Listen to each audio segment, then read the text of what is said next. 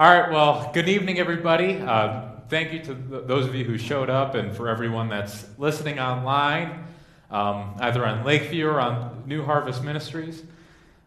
Such a pleasure of mine to see everyone able to make it out here tonight. Now, tonight, I kind of got to jump right into things. This is sort of a dangerous message for the preacher tonight.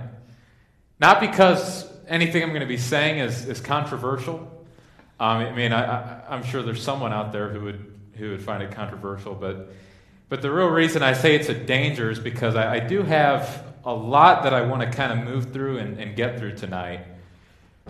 And so my prayer is that the Spirit of God would work through His Word, that His Word would be illuminated to us all, that we would see it as the life-changing, soul-satisfying reality which it is. And so if you have a copy of God's Word with you, or if you like to do this on your phone, if you want to take your Bible and turn with me to Nehemiah chapter 9. Nehemiah chapter 9. And to give you some background information that you might understand the context of this passage, I'm sort of going to give you a very, very brief history lesson here. Up to this point, we see that the Jewish people have been set free to return home after the Babylonian exile. And now this Babylonian exile, this is a very important event in redemptive history. And it is going to be very impactful upon much of what you read in your Old Testament. This was a long and troubling time for the Jewish people. Due to the persistent sin of the Jewish people, God used King Nebuchadnezzar as judgment upon Judah. He conquered Jerusalem and most of her inhabitants, and they were deported to live in Babylon. This was, to say the least, a very unpleasant time. The people, they are quite shaken as they are no longer in their familiar homeland with the temple and with their traditions and everything that would remind them of home. Everything that makes them feel Jewish, feel like who they are now separated from. And they are instead in some strange foreign pagan land.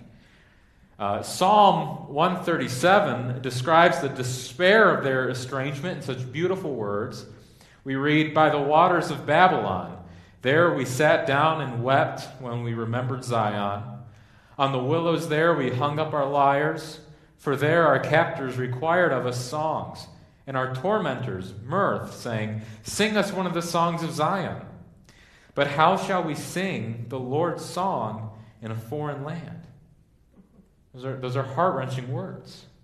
But the Lord God is full of abundant mercy and grace, and He promises His people that they would be returned. Listen to God's words in Jeremiah chapter 29. Jeremiah chapter 29, verses 10 through 14. "For thus saith the Lord, when 70 years are completed for Babylon, I will visit you, and I will fulfill to you my promise and bring you back to this place. For I know the plans I have for you, declares the Lord, plans for welfare and not for evil, to give you a future and a hope.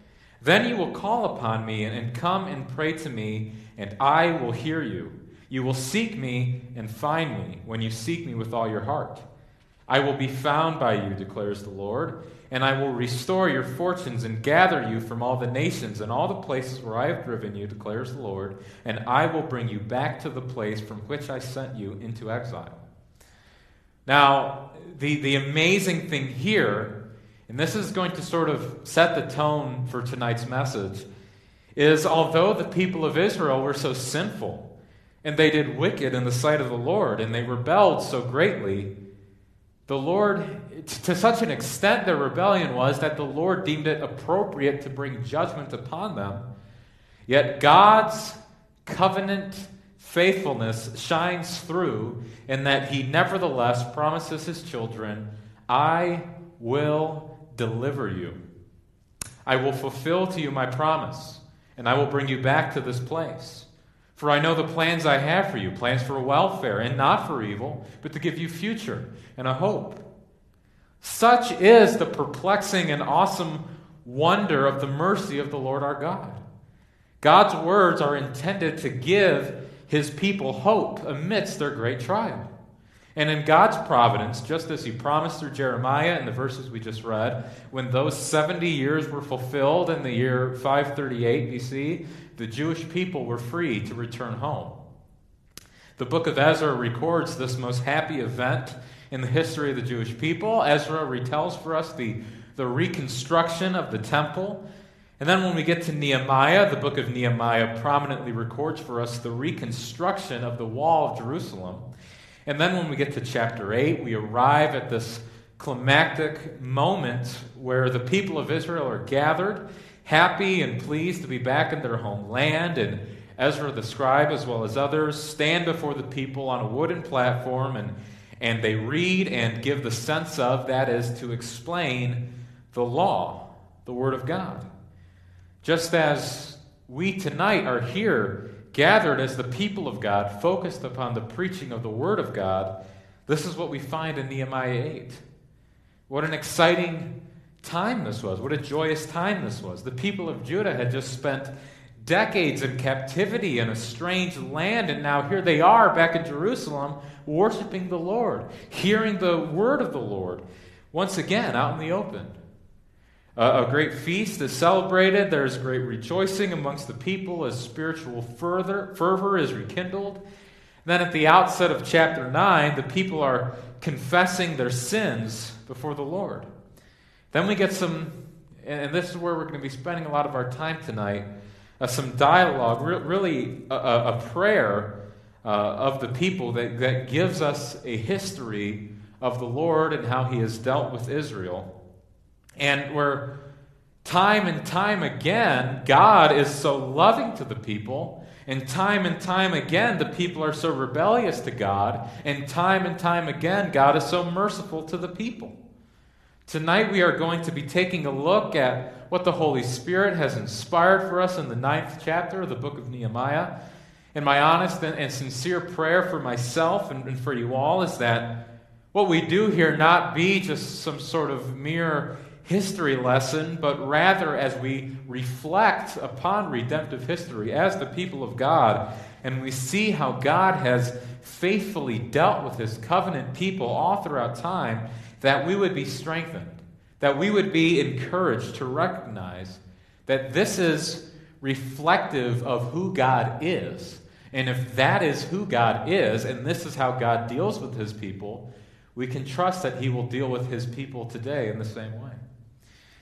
And you may ask, well, who are God's covenant people in the year 2023? Obviously, the nation of Israel, who is Jewish and has rejected Jesus Christ, you would say, well, clearly this is not who we're talking about. Well, I say that God's covenant people are every one of his spiritual children, those who put their faith in the Lord Jesus Christ. So lean upon God's good grace and let your spirit grow strong as we together, as the people of God, reflect on the history of the people of God. Now, looking here in Nehemiah chapter 9, verse 1, we start to read, "Now on the 24th day of this month, the people of Israel were assembled with fasting and in sackcloth and with earth on their heads. And the Israelites separated themselves from all foreigners and stood and confessed their sins and the iniquities of their fathers.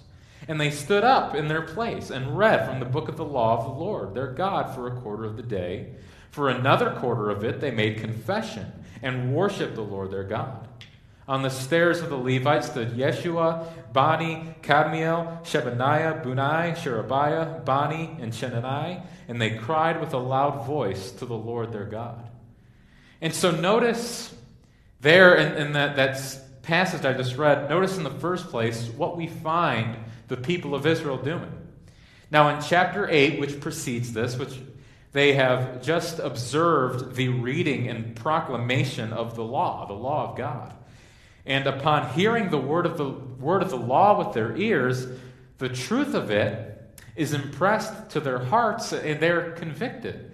They are convicted of their sin, as their own sinfulness is made known to them. And so we find the people absolutely just broken, just shattered over their own sin and unworthiness, crying out to the Lord their God.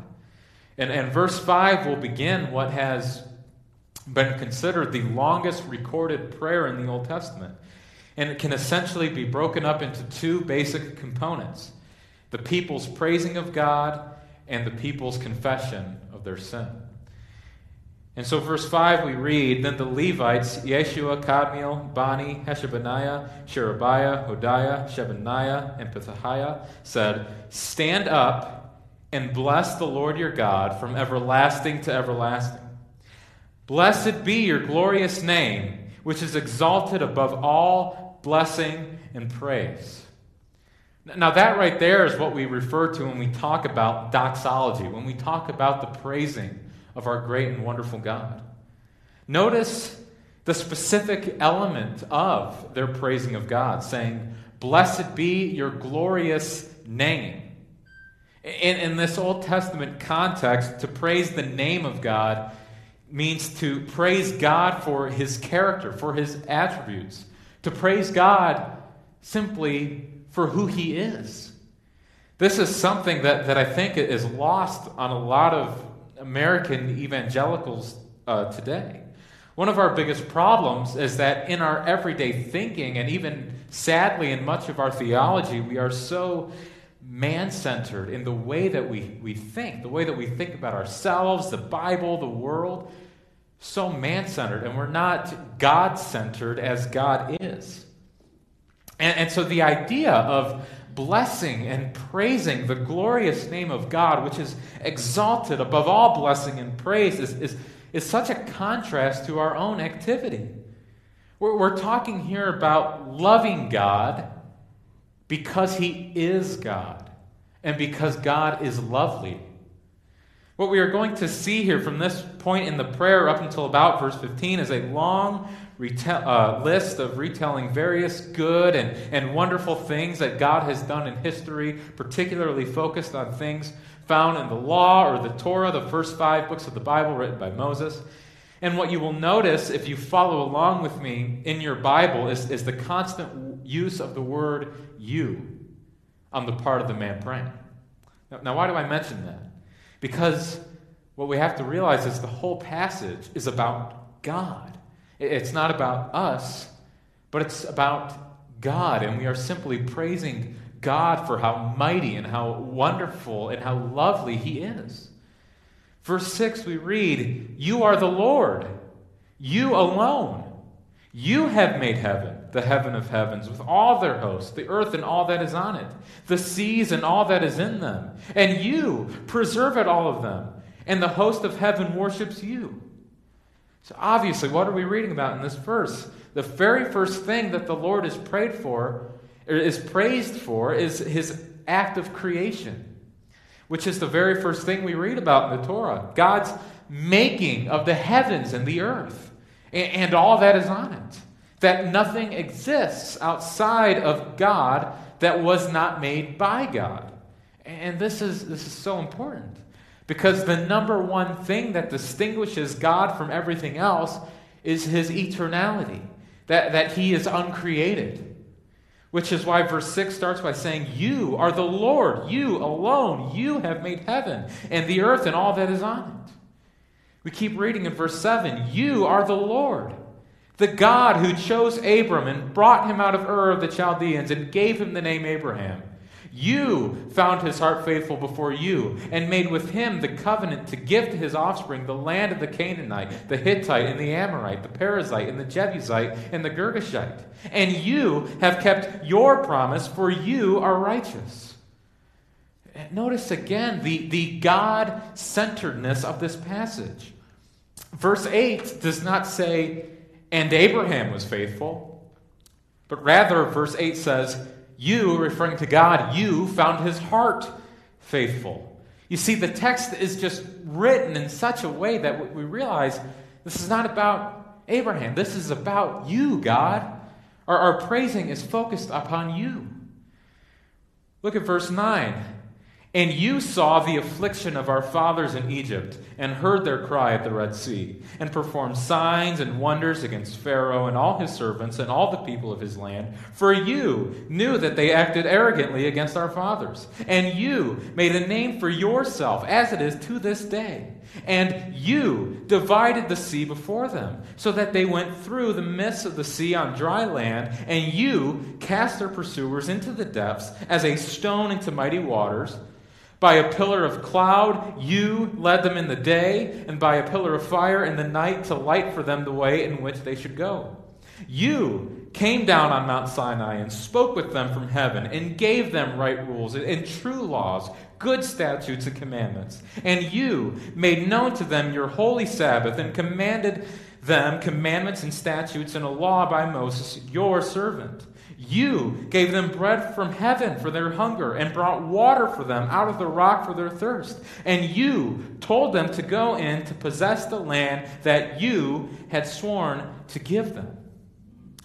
One of the things that is so rich when you study this passage is that many of the things being said are almost direct quotations of particular Old Testament texts. Now remember, the people of Israel gathered here had just got done spending about 4 to 6 hours reading from the law of Moses, reading the first 5 books of the Bible, hours reading it, hearing it proclaimed, meditating upon it. And so their thinking is just going to be so Bible-saturated.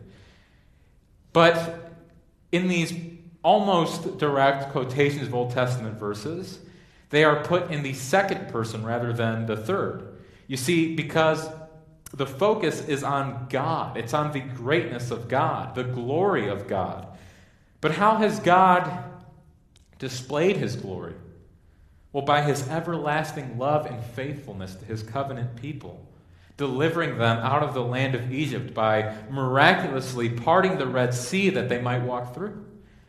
Moses did not part the Red Sea, but God did, leading them by a pillar of fire by night and a pillar of cloud by day. I love the phrase in verse 13. You gave them right rules and true laws, good statutes and commandments. We just got to think about that, because how many of us speak that highly of God's commandments? Speaks that highly of God's commandments in Leviticus, in Deuteronomy. We don't think like that, but that's what the people of Israel are saying here. They're saying right rules, true laws, good statutes and commandments. The text continues. You gave them bread from heaven and water from the rock. And then we notice at the end of verse 15, and you told them to go in to possess the land that you had sworn to give them.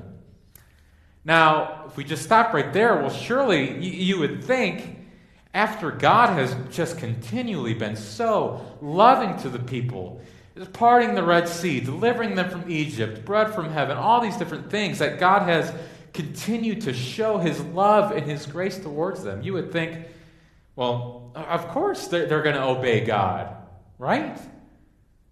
Well, we keep reading. Verse 16. But they and our fathers acted presumptuously and stiffened their neck and did not obey your commandments. They refused to obey and were not mindful of the wonders that you performed among them, but they stiffened their neck and appointed a leader to return to their slavery in Egypt.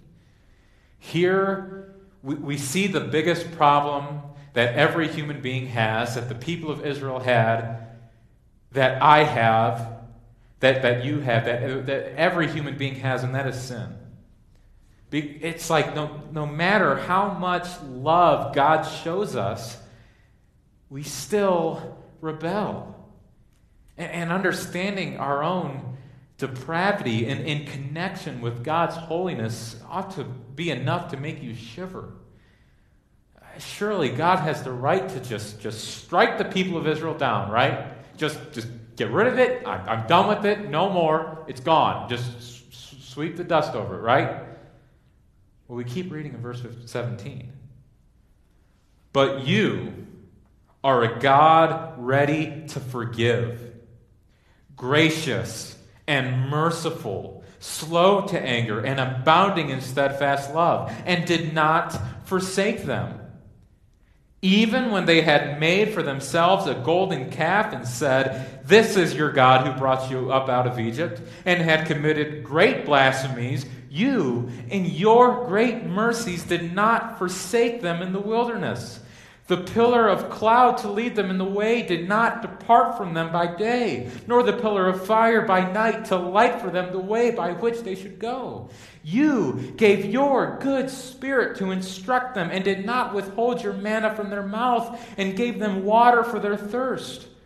40 years you sustained them in the wilderness, and they lacked nothing. Their clothes did not wear out, and their feet did not swell. And you gave them kingdoms and peoples, and allotted to them every corner. So they took possession of the land of Sihon, king of Heshbon, and the land of Og, king of Bashan. You multiplied their children as the stars of heaven, and you brought them into the land that you had told their fathers to enter and possess. So the descendants went in and possessed the land, and you subdued before them the inhabitants of the land, the Canaanites, and gave them into their hand with their kings and the peoples of the land, that they might do with them as they would. And they captured fortified cities and a rich land, and took possession of houses full of all good things, cisterns already hewn, vineyards, olive orchards, and fruit trees in abundance. So they ate and were filled and became fat and delighted themselves in your great goodness. How incredible is this? After all that the people had done, sinfully, wickedly, rebelling against God, His Spirit never departed from them. God was faithful to them, continuing to show them grace, to show them mercy, to show them love. Now you would think that the people would learn their lesson. But then we keep reading in verse 26. Nevertheless, they were disobedient and rebelled against you and cast your law behind their back and killed your prophets who had warned them in order to turn them back to you, and they committed great blasphemies. Therefore you gave them into the hand of their enemies who made them suffer.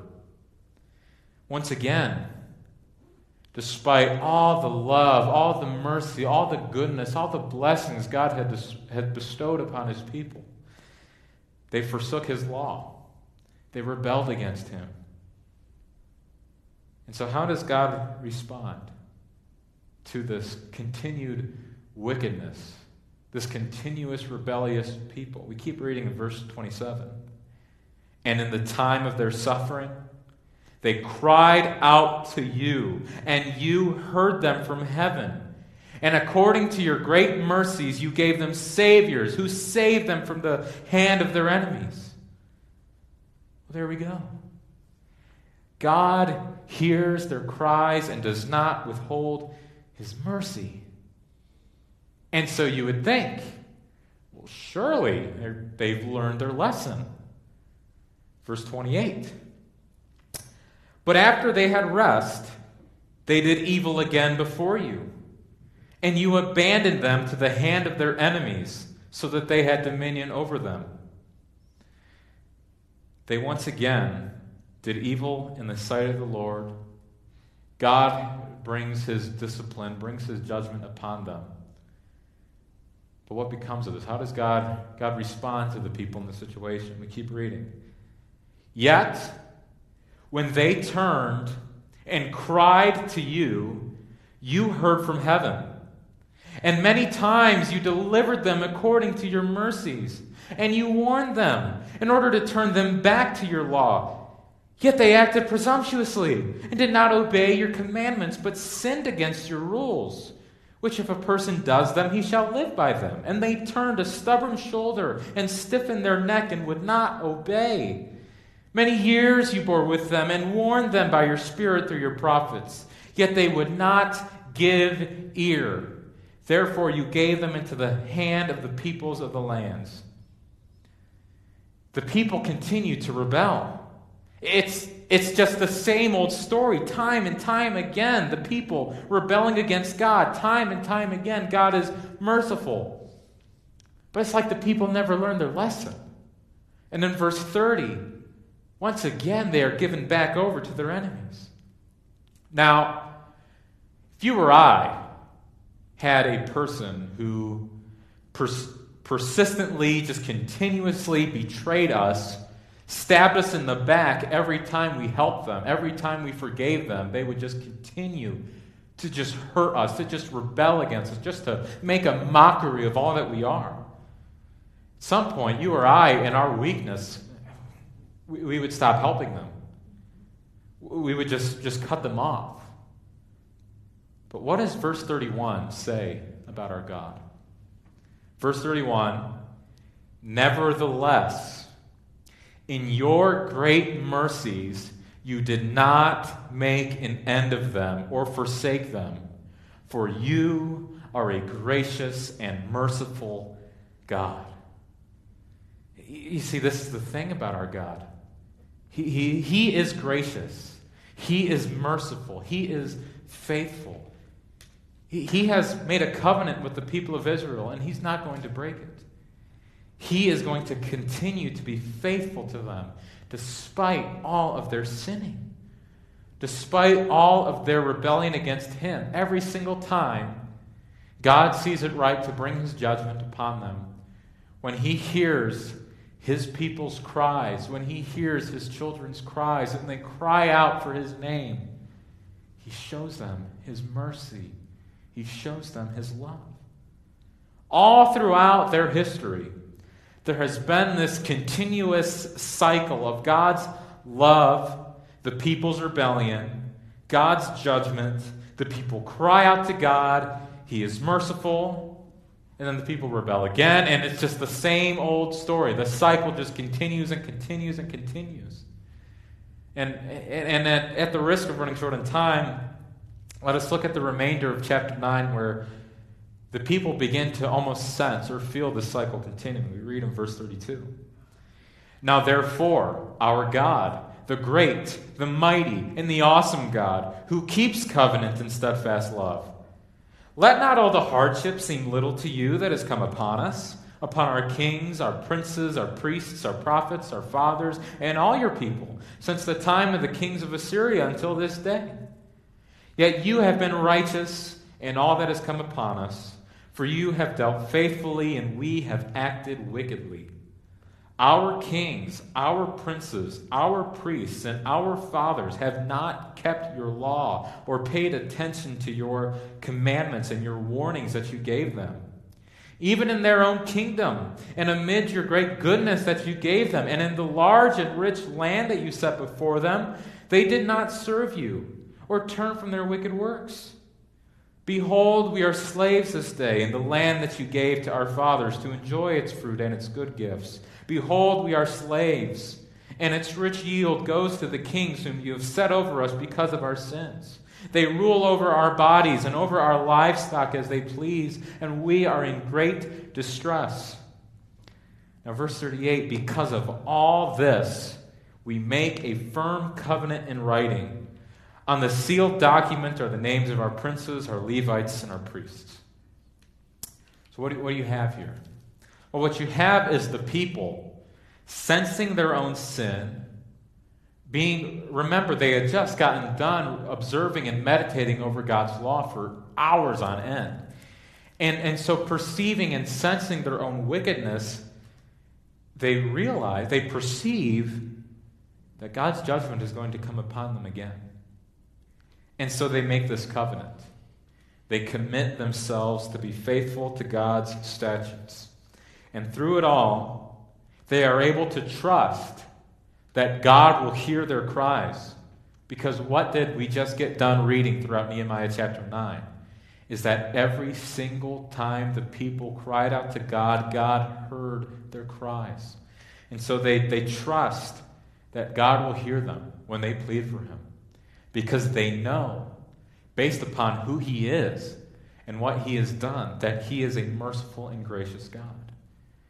Now, I realize this is a very lengthy Wednesday night devotion, but maybe you're a Christian here tonight.